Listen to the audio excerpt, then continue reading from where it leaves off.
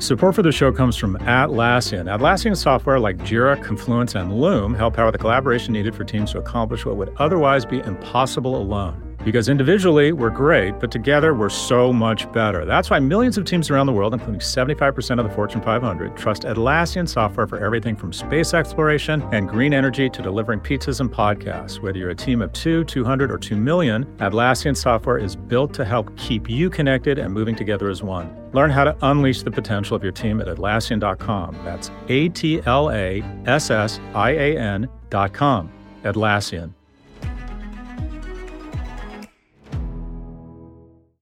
This episode is brought to you by Shopify. Forget the frustration of picking commerce platforms when you switch your business to Shopify, the global commerce platform that supercharges your selling wherever you sell. With Shopify, you'll harness the same intuitive features, trusted apps, and powerful analytics used by the world's leading brands. Sign up today for your $1 per month trial period at shopify.com/tech, all lowercase. That's shopify.com/tech. I'm Scott Galloway, and this is No Mercy, No Malice. Hollywood writers are walking picket lines, and the media has embraced their cause, bringing us stories of hardworking writers trying to make ends meet. We get it. However, this movie does not end well. Scripted television is in structural decline. TikTok is eating Hollywood's lunch, and the robots are coming. Struck, as read by George Hahn.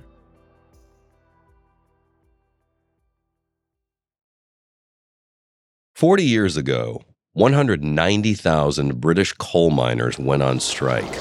Parts of central London are brought to a halt as thousands of miners and sympathizers march through the city in support of the miners' strike. It's Britain's longest and most bitter since 1926, and the most expensive ever. The UK government, which owned the mines, met none of the strikers' demands. Mr. Chairman, what we have seen is not picketing at all. It is intimidation. It is unlawful assembly. That we see that violence does not pay and is seen not to pay." The strike ended a year later with the union gravely weakened. Over the next few years, the British coal industry dwindled to nearly nothing. This month, TV and movie writers walked off the job, demanding higher pay and protections from technological disruption. I believe the Writers Guild of America, like the UK's National Union of Mine Workers back in the 80s, has incorrectly assessed the situation and will exit the strike severely impaired. There are real differences between the miners' and writers' strikes. The miners' strike was controversial within the union itself, and some regions refused to take part. In contrast, the Writers Guild voted 98% in support of this action. The media is fawning over the writers, as are Hollywood stars. What they're asking for is not too much. They're just asking to be properly compensated. It's very hard to prepare in any way other than, to say that the writers are the best friends that we have as actors. I believe very strongly in our union, and I think that our solidarity is the most powerful tool that we have. If the writers have to work so hard and get paid as little as possible in order to bring these things to fruition, that's not good for the food chain. Actors who command millions bringing coffee to writers who make $2,000 per episode of Jimmy Kimmel Live are just adorable. We stand with you. Please don't touch me. Anyway, the differences won't make a difference. None of that solidarity matters, as British mining and scripted entertainment share one thing. Both are, in structural decline and on the wrong end of a tsunami of alternatives. UK coal production peaked in 1913, and by the 1970s, an erosion in demand had morphed into a collapse. The problem wasn't a lack of coal. The British Isles sit on a 300-million-year-old layer of carbonized jungle, but changing consumer preferences and surplus competition. Electrical generation shifted to cleaner North Sea natural gas, even as imported coal was undercutting Newcastle's finest on price. The situation was so bad, the UK seized the mines to keep them running, as the operations were losing hundreds of millions of pounds per year. What prompted the final face-off by the striking miners was existential, the planned closure of dozens of mines. They screamed at change, but progress wouldn't listen. Today, entertainment is no less relevant than energy was in the 1980s. But we're increasingly getting it from somewhere other than a Hollywood writer's room. The rise of reality TV, birthed by a writer's strike in 1988, created an entire genre that relies less on writers.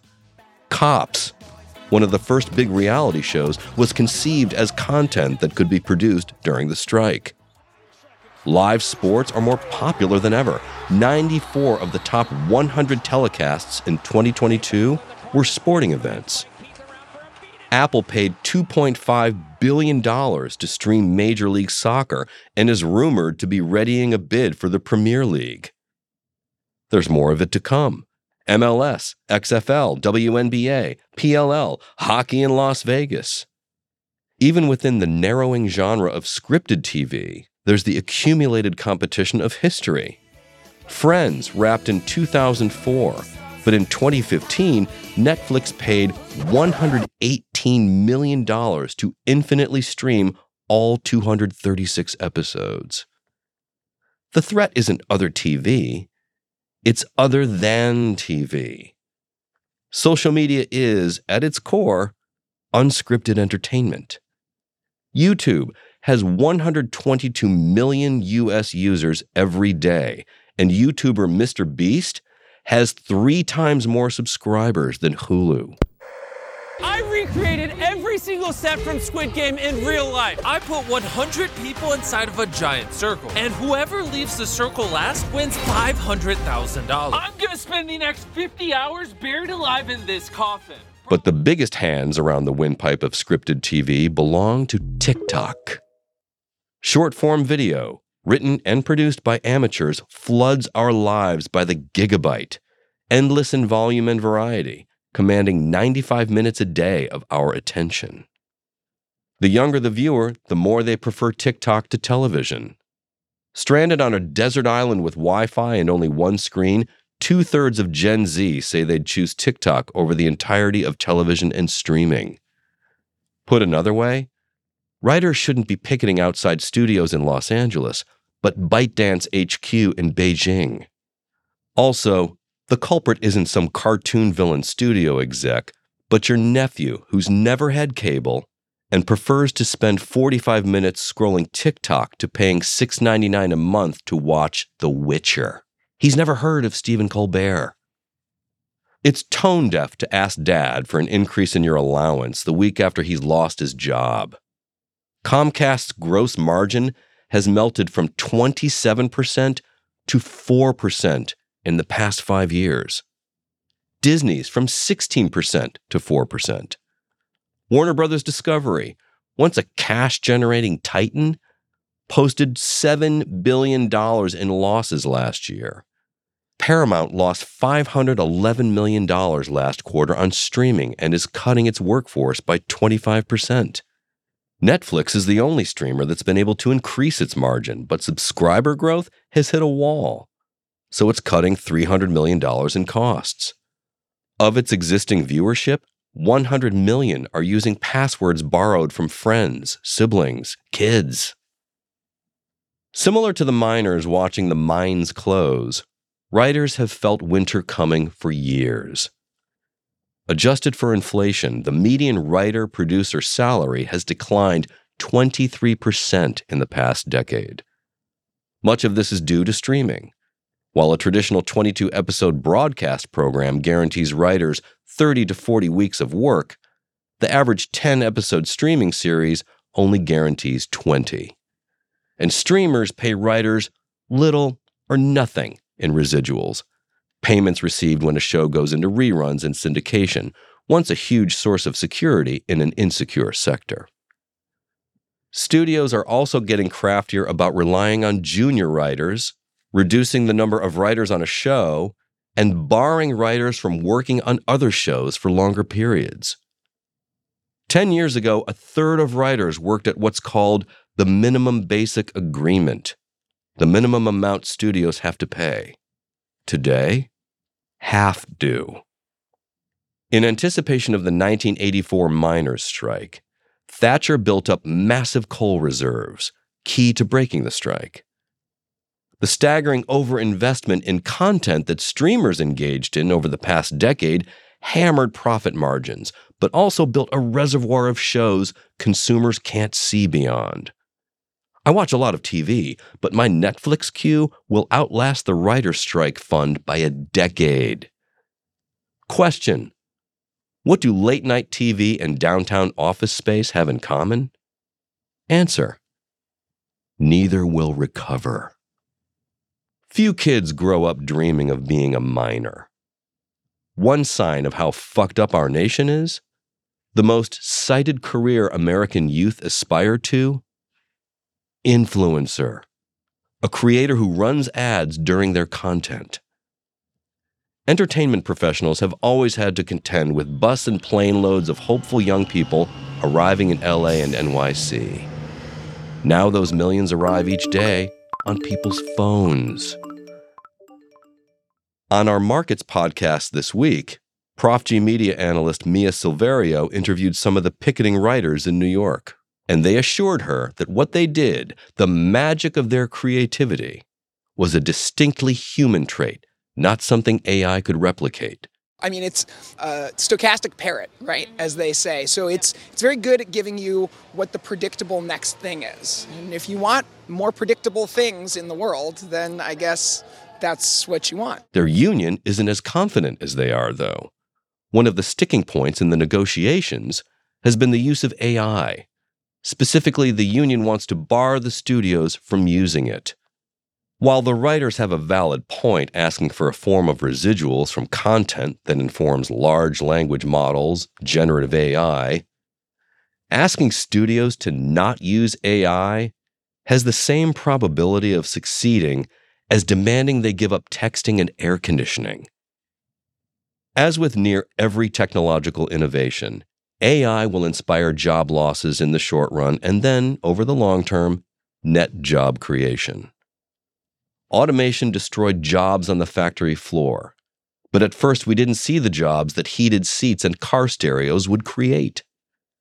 There will be a plethora of new service providers in the streaming business that leverage AI. In addition, there is usually a winner-takes-most effect. A decent writer gets culled. A great writer earns more. In sum, AI won't take your job, but someone who understands AI will. Pro tip: while you're on strike, let your Netflix queue grow and play with Notion AI. The writer's strike and its outcome will boil down to incentives and leverage. The studios need a pause that cauterizes their unsustainable spending. However, the break would need to be multilateral, so no one company grabs share by maintaining those higher levels of investment. Enter the gift to end all gifts, providing the studios a recalibration of the economics of streaming without the risk of losing share. I just don't feel a sense of urgency to end this strike, said every studio head. When I moved to New York, I began practicing yoga, believing I'd meet hot women and find inner peace. Neither happened, so I took up boxing. My trainer was blown away by my hand speed and suggested I enter a tournament. 20 seconds into the first round of my first bout, I was distracted by bright lights. They were the ceiling lights staring down on me as I was flat on my back regaining consciousness. I had grossly miscalculated the parties involved and their relative strength. In 6 to 12 months, Hollywood writers will see the light. A light that inspires one question: what the fuck just happened? Life is so rich.